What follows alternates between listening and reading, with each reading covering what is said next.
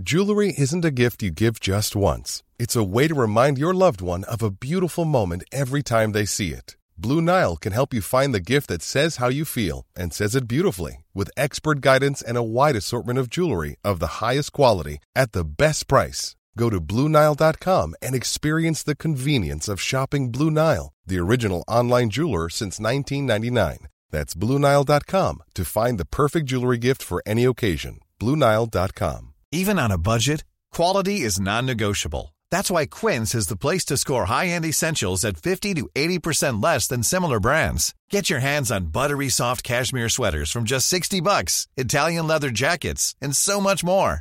And the best part about Quince, they exclusively partner with factories committed to safe, ethical, and responsible manufacturing. Elevate your style without the elevated price tag with Quince. Go to quince.com/upgrade for free shipping and 365-day returns. Hey, Dave. Yeah, Randy. Since we founded Bombas, we've always said our socks, underwear, and T-shirts are super soft. Any new ideas? Maybe sublimely soft. Or disgustingly cozy. Wait, what? I got it. Bombas. Absurdly comfortable essentials for yourself and for those facing homelessness. Because one purchased equals one donated. Wow, did we just write an ad? Yes. Bombas. Big comfort for everyone. Go to bombas.com/ACAST and use code ACAST for 20% off your first purchase.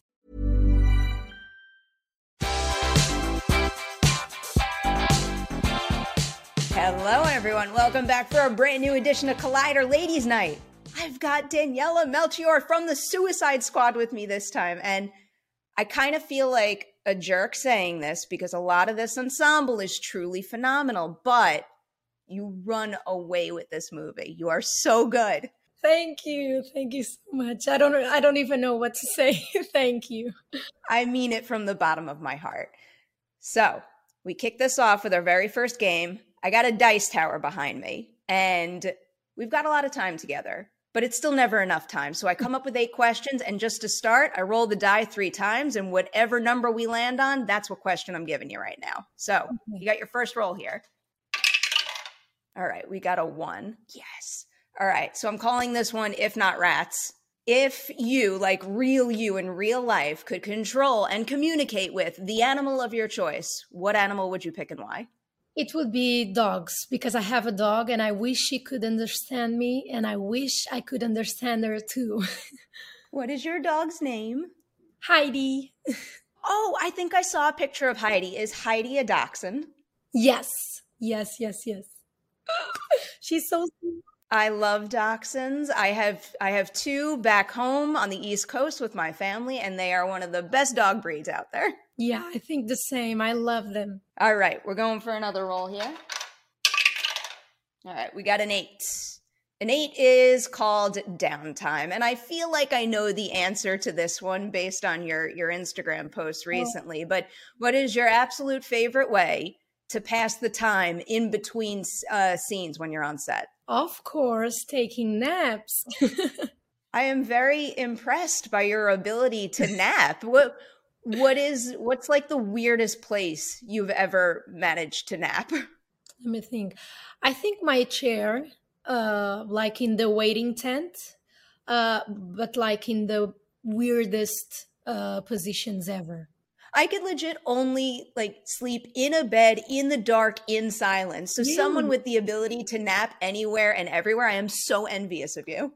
God, even in the plane, like if I'm in the like most basic seats ever, I put my table down. I take my, how can I say, the pillow, like the neck pillow. I put my head there as I was like having a massage, and I just sleep like this for many hours in a flight. It's crazy. I need your secrets. I need all the secrets because I'm someone who stays up the entire time on a red eye and then I pay for it after the fact. All right, we got one more roll here. All right, we got a 2. 2 is advice. Who gave you the best advice for jumping into your very first big Hollywood movie? James Gunn, definitely. Yeah. What did he tell you to do that made all the difference? He made me promise him to stay a good person like forever. because he told me like this was the code, the quote, "Please stay a good person because the world needs it." I get emotional when I think about it. Yeah. It makes me like you and him even more than I already did. I love that. It's time to get into the meat of the interview now. We got to begin here by getting to know you a little bit better, and no better place to start than with step one. So what is the performance, the personal experience, the movie, you name it, that first made you say, I have to be an actor? Ooh, I don't know, because I was really, really young when I started like having drama classes. And I believe that it wasn't like a particular performance. I feel like when I was on stage in those like small plays in my school, I noticed that I would have like lots of attention when I was performing. So I was like, okay, this is like the way that I can be like heard and have a voice. And then I started studying and exploring more the craft, and I fell in love.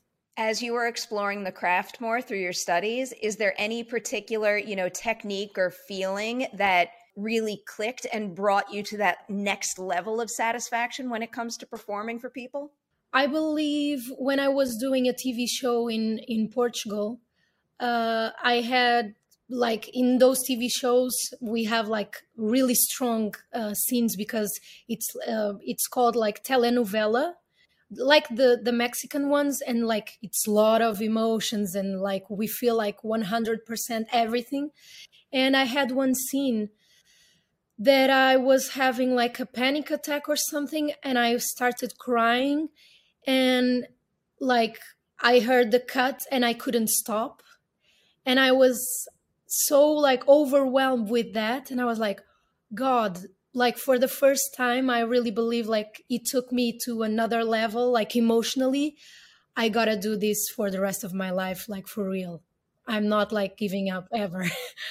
What specific thing would you credit to connecting the dots from your work in the film and television industry in Portugal to getting your very first Hollywood auditions? Because I always hear that it's a challenge to make that leap and make sure that your name is known in another sector of the world in this industry. So what was the key to making that happen for you? I don't know. I'm not sure. I know that like what took me to the United States was my first movie. I've been doing like TV shows since I was 17, but I had like my first role in a movie was like with a leading role was in Parque Mayer. And that movie was the one that my manager saw the trailer, even if it was like in Portuguese and with no subtitles.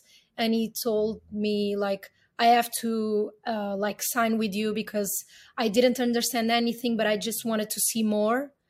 So I would say like that movie really represents me as an actor, and I'm really proud of it. And it was like the project that took me to the United States for real. I need to seek that out. I tried to find the episodes of your television shows, and they're not easy to access here. Yeah, and it's like I feel like it was a good school, but it doesn't represent me as an actor for real. So you didn't lose anything. I'll trust you on that. All right, getting into the Suicide Squad now. I guess how did that audition even come to be? Was it a standard, you get a call or an email saying you have the opportunity to audition for this, and do you know exactly what you're auditioning for when that happens? I can't remember if I knew that I was self-taping for the Suicide Squad. I'm not sure if it was like for a secret project or something. But at that moment I received like the email with the self-tape, and I was on vacation in Thailand.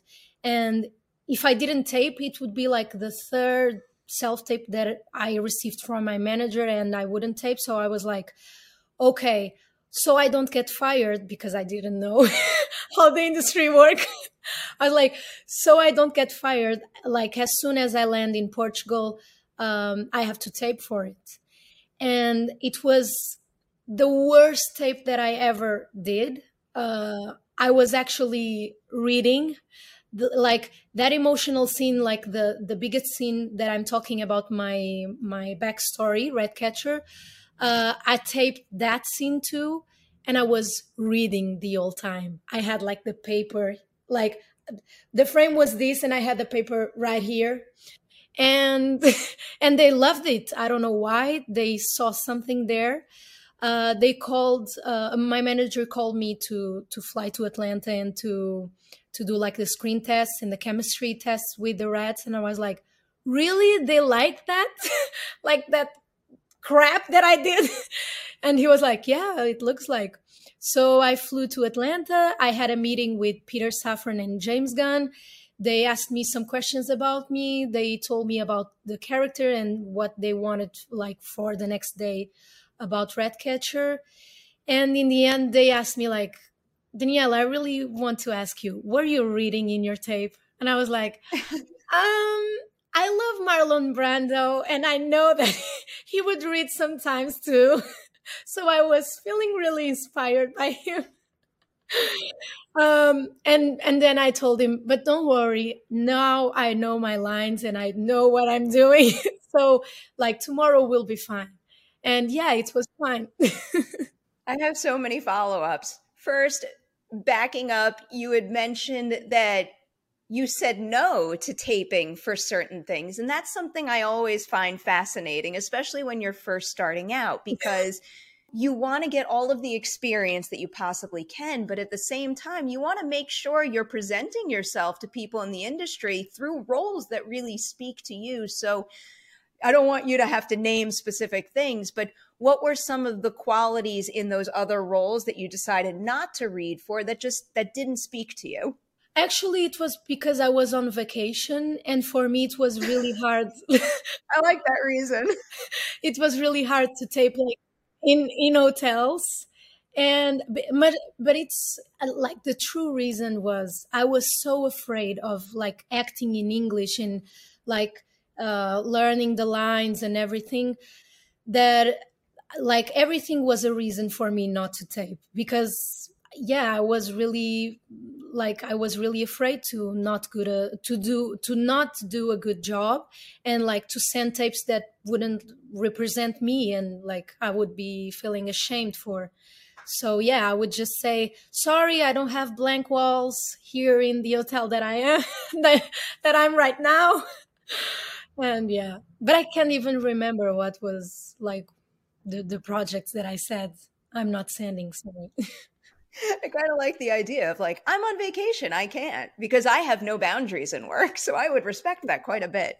Yeah. Another follow-up here. You mentioned that one of your first chemistry reads was with the rats. Mm-hmm. What was that like? Because I imagine at that point, you don't have an established relationship with the real rats you're working with or their trainer. Yeah, they basically wanted to see my reaction to it. So before I flew to Atlanta, they sent me an email saying, we can't wait to have you here at the studios and to meet you.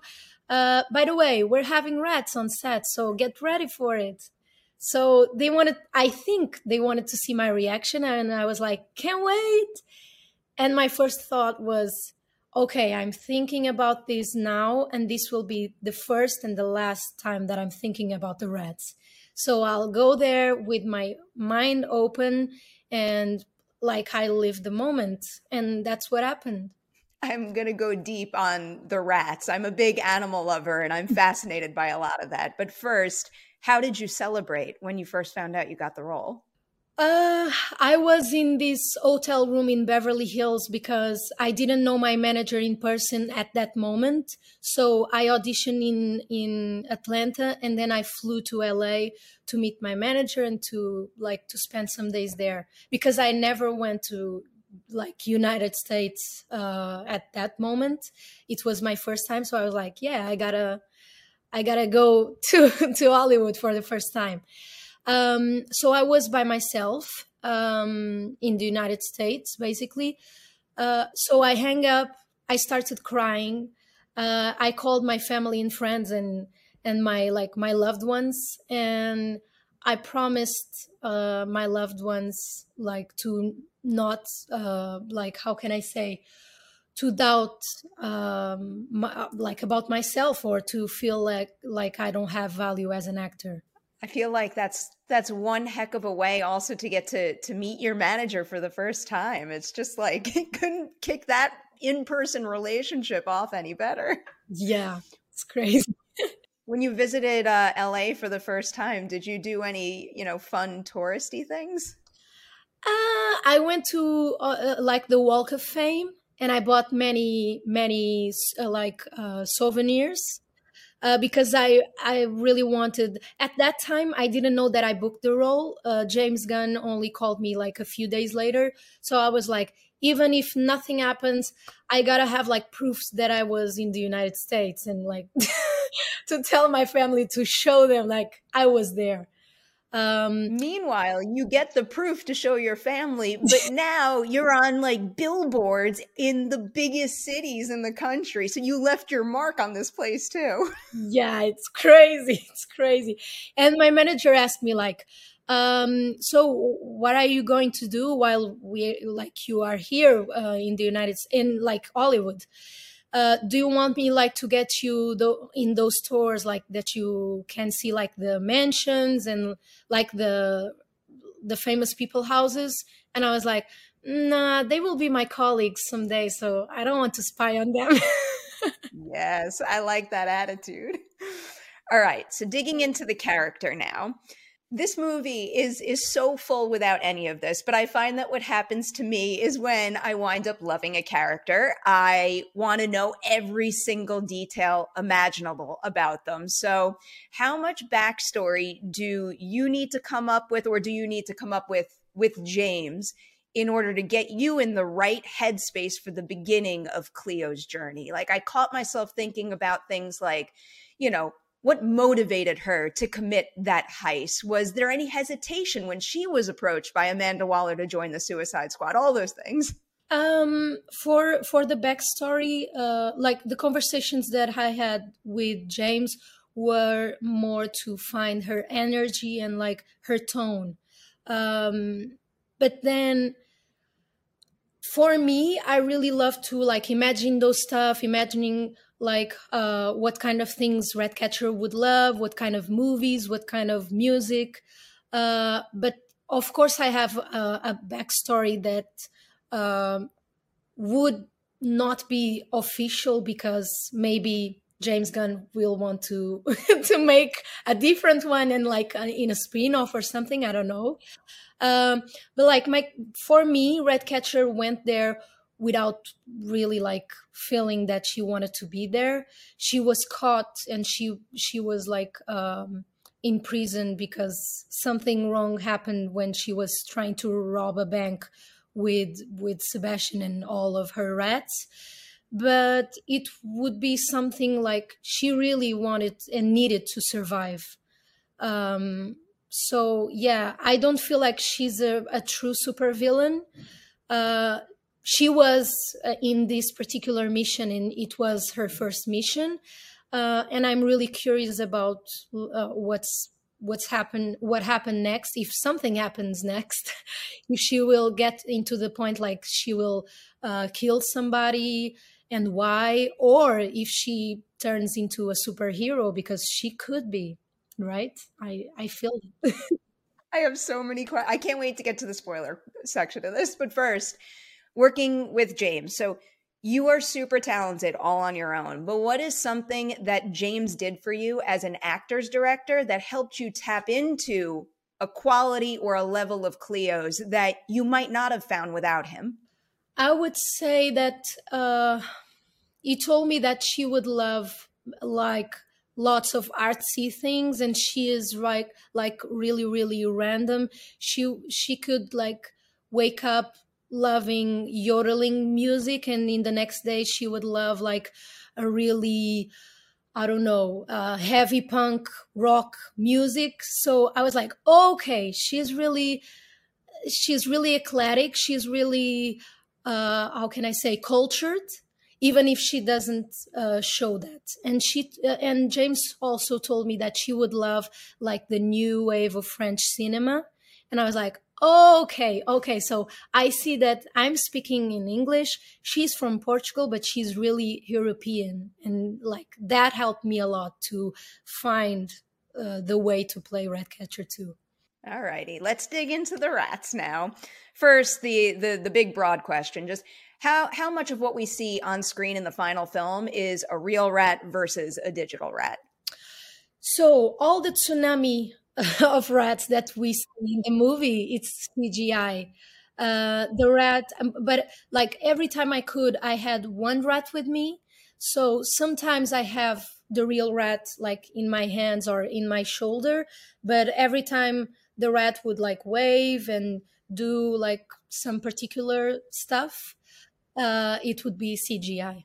Okay. So this question is coming from me as an animal lover now. So I was watching some of the behind the scenes footage of you, and you look so comfortable holding the rats. And as someone who has always wanted to have like a rodent pet, whether it's a rat or a hamster or anything, I find myself tensing up when I'm holding an animal like that in my hand because like I'm afraid of them biting me. Mm-hmm. That doesn't seem to ever be an issue for you. Is that something that comes from them being highly trained, or are you just naturally at ease in situations like that? I think like they were trained like to behave and to stay on my shoulder if they had to like stay quiet in my hands. But I really felt that they're really smart and they never felt that they were in danger with me. So that's why they were never in like in a defensive posture or something. So I never felt that the rat could bite me because, yeah, I was really respectful also with them, because many people, when they have an animal in their hands, they want to touch like all of the body.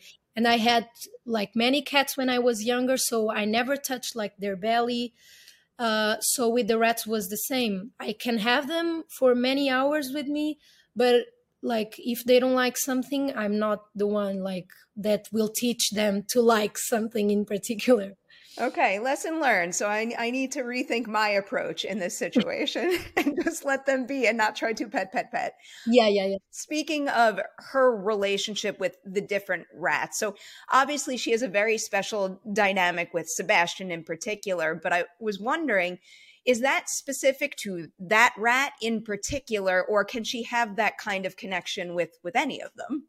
I feel that Sebastian is her best friend and could probably be like the one that she cares the most. That's why he's the only one having like a clothing with his initial. But she's fine with the rest, and she can control them. But it's like if she goes to Portugal, she controls them, but she's not like their best friend. If she goes to Corto Maltese, it will be the same. And Sebastian will be the only rat that goes with her like everywhere. Okay. All right. Now we're going to get into spoilers here because this next rat question pertains to something that happens later on in the movie. So this is everyone's one and only spoiler warning. We're digging into the spoilers on the Suicide Squad right now. Did you ever discuss with James, or just maybe think about on your own, what the connection to the rats feels like in general versus when she's doing something so big, like controlling such a massive amount of them in the finale? I would say that Ratcatcher 2 doesn't have a clue about how powerful she is.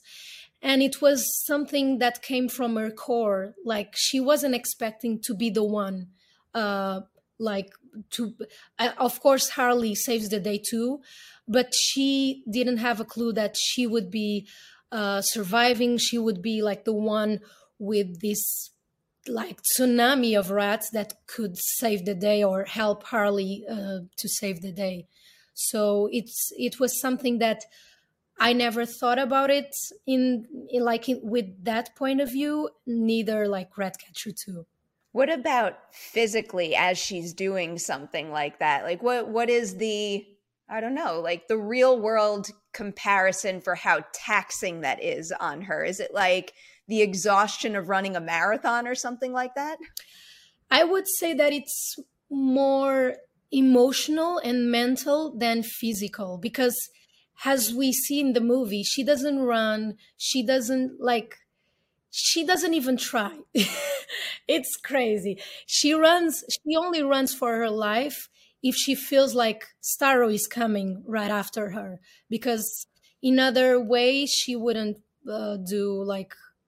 she wouldn't even try. So when she starts to think about her father and to think about like her purpose or finding her purpose, I really feel like she's really trying, and she's suffering, but more with her heart and like soul and mind than like in a physical way. I feel like this is a big question that might not have a specific answer, but bringing up Starro makes me think of this. So she forgives and also befriends Nanaue after he nearly eats her.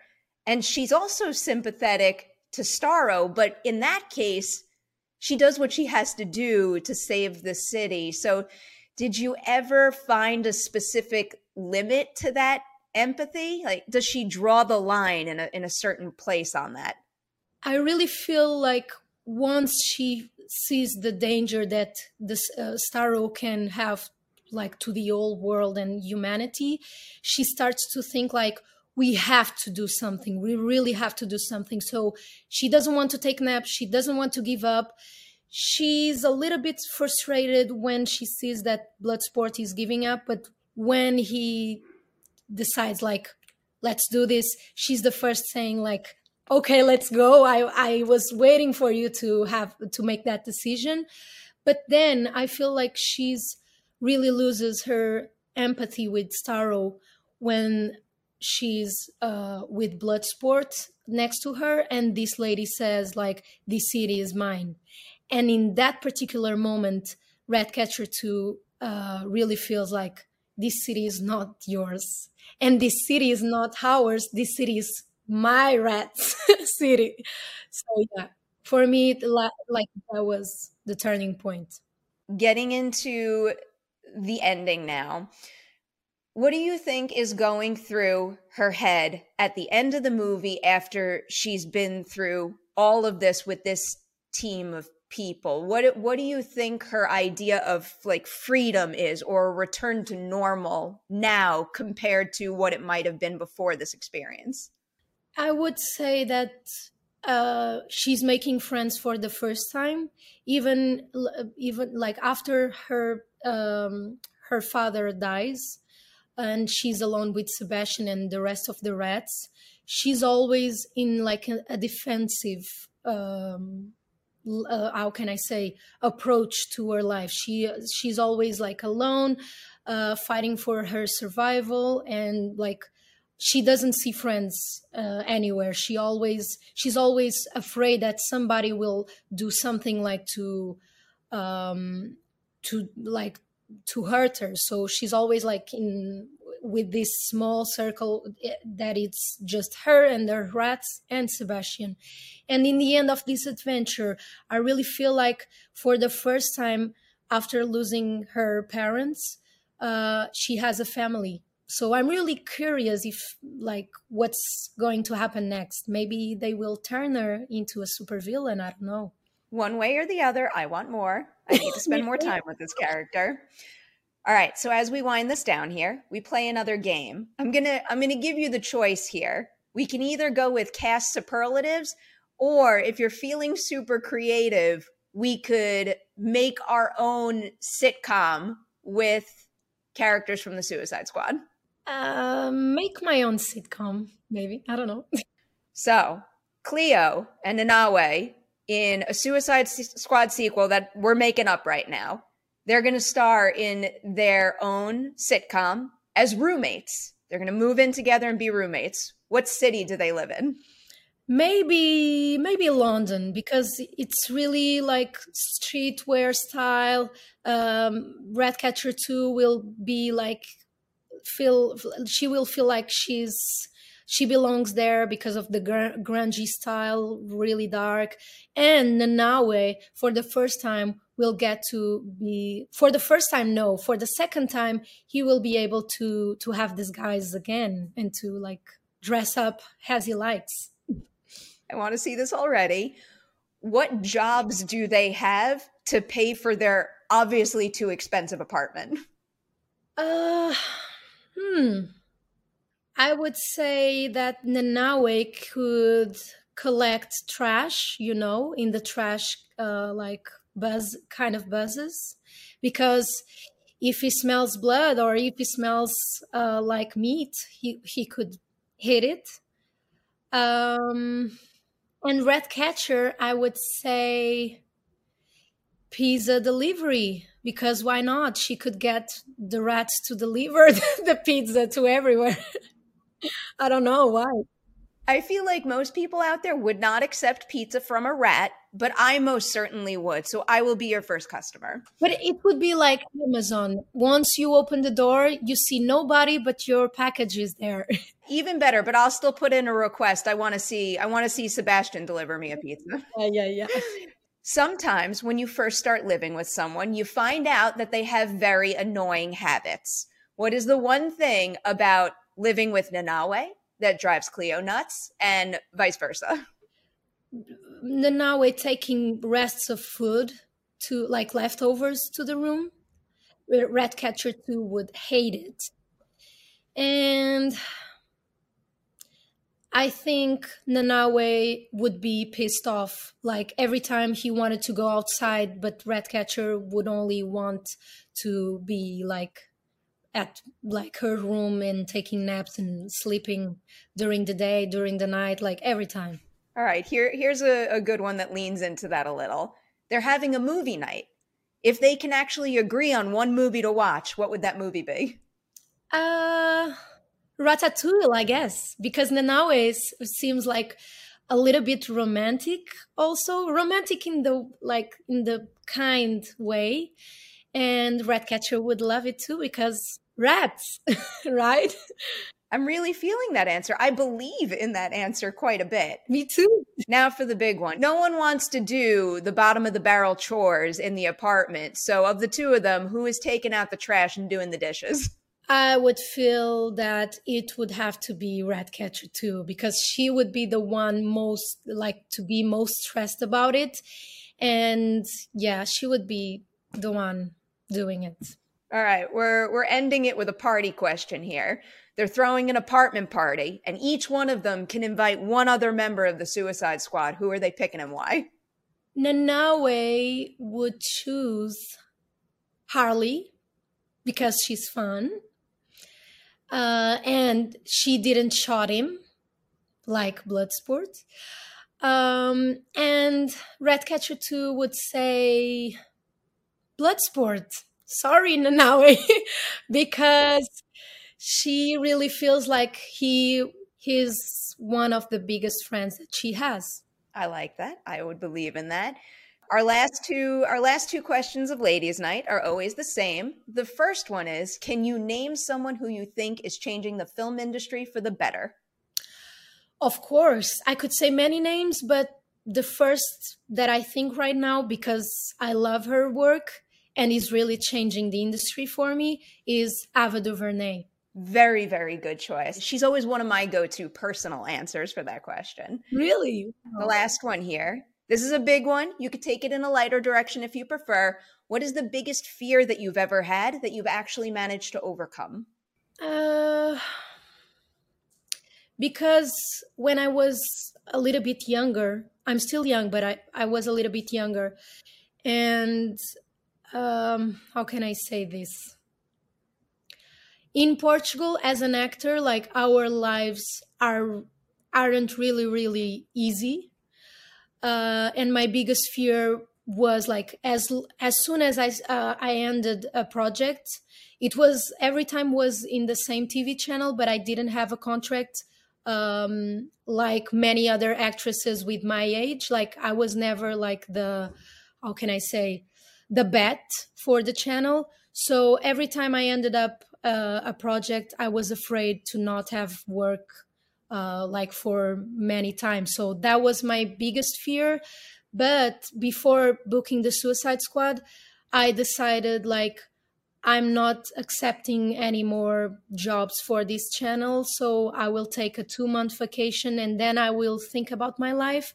And that was when like the tape for the Suicide Squad came up, and I really feel like that was a gift from the universe. So that was my biggest fear, and I'm glad that I just cut it that line for me. You overcame it and you're excelling now. I know I've said it many a times in this interview, but Daniela, congratulations. Seriously, you are something else in this movie, and I hope you are so proud of your work in it. Thank you so much for hanging out with us on Collider Ladies Night.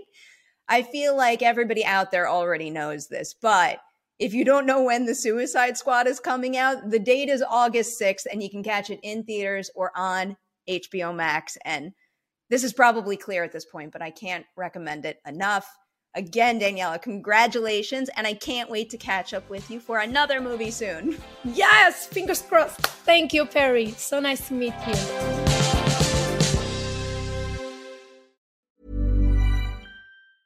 Planning for your next trip? Elevate your travel style with Quince. Quince has all the jet-setting essentials you'll want for your next getaway, like European linen, premium luggage options, buttery soft Italian leather bags, and so much more. And is all priced at 50 to 80% less than similar brands. Plus, Quince only works with factories that use safe and ethical manufacturing practices. Pack your bags with high-quality essentials you'll be wearing for vacations to come with Quince. Go to quince.com/pack for free shipping and 365-day returns.